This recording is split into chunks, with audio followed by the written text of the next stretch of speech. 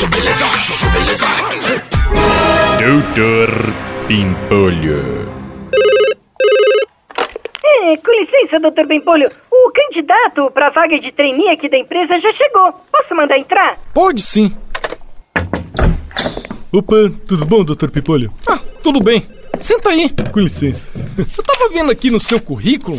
Nos últimos 3 anos você trabalhou em 3 empresas diferentes?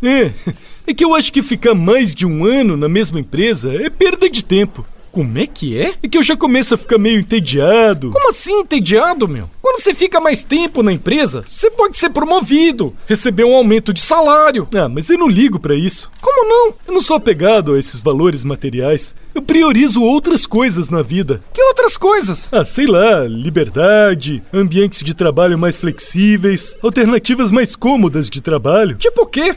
Tipo home office. Home office?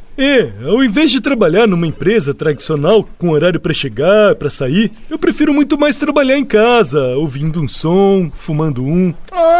Legal, pô. Não, isso aí que você tá falando tem tudo a ver, sabia? Tudo a ver com quem não tá afim de arrumar um emprego, né, meu?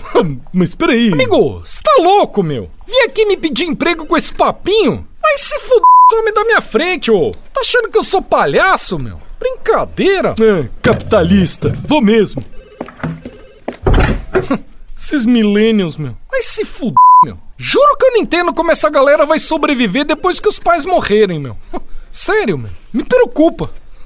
Doutor Pimpolho. Chuchu Beleza. Quer ouvir mais uma historinha? Então acesse youtube.com/chuchubeleza.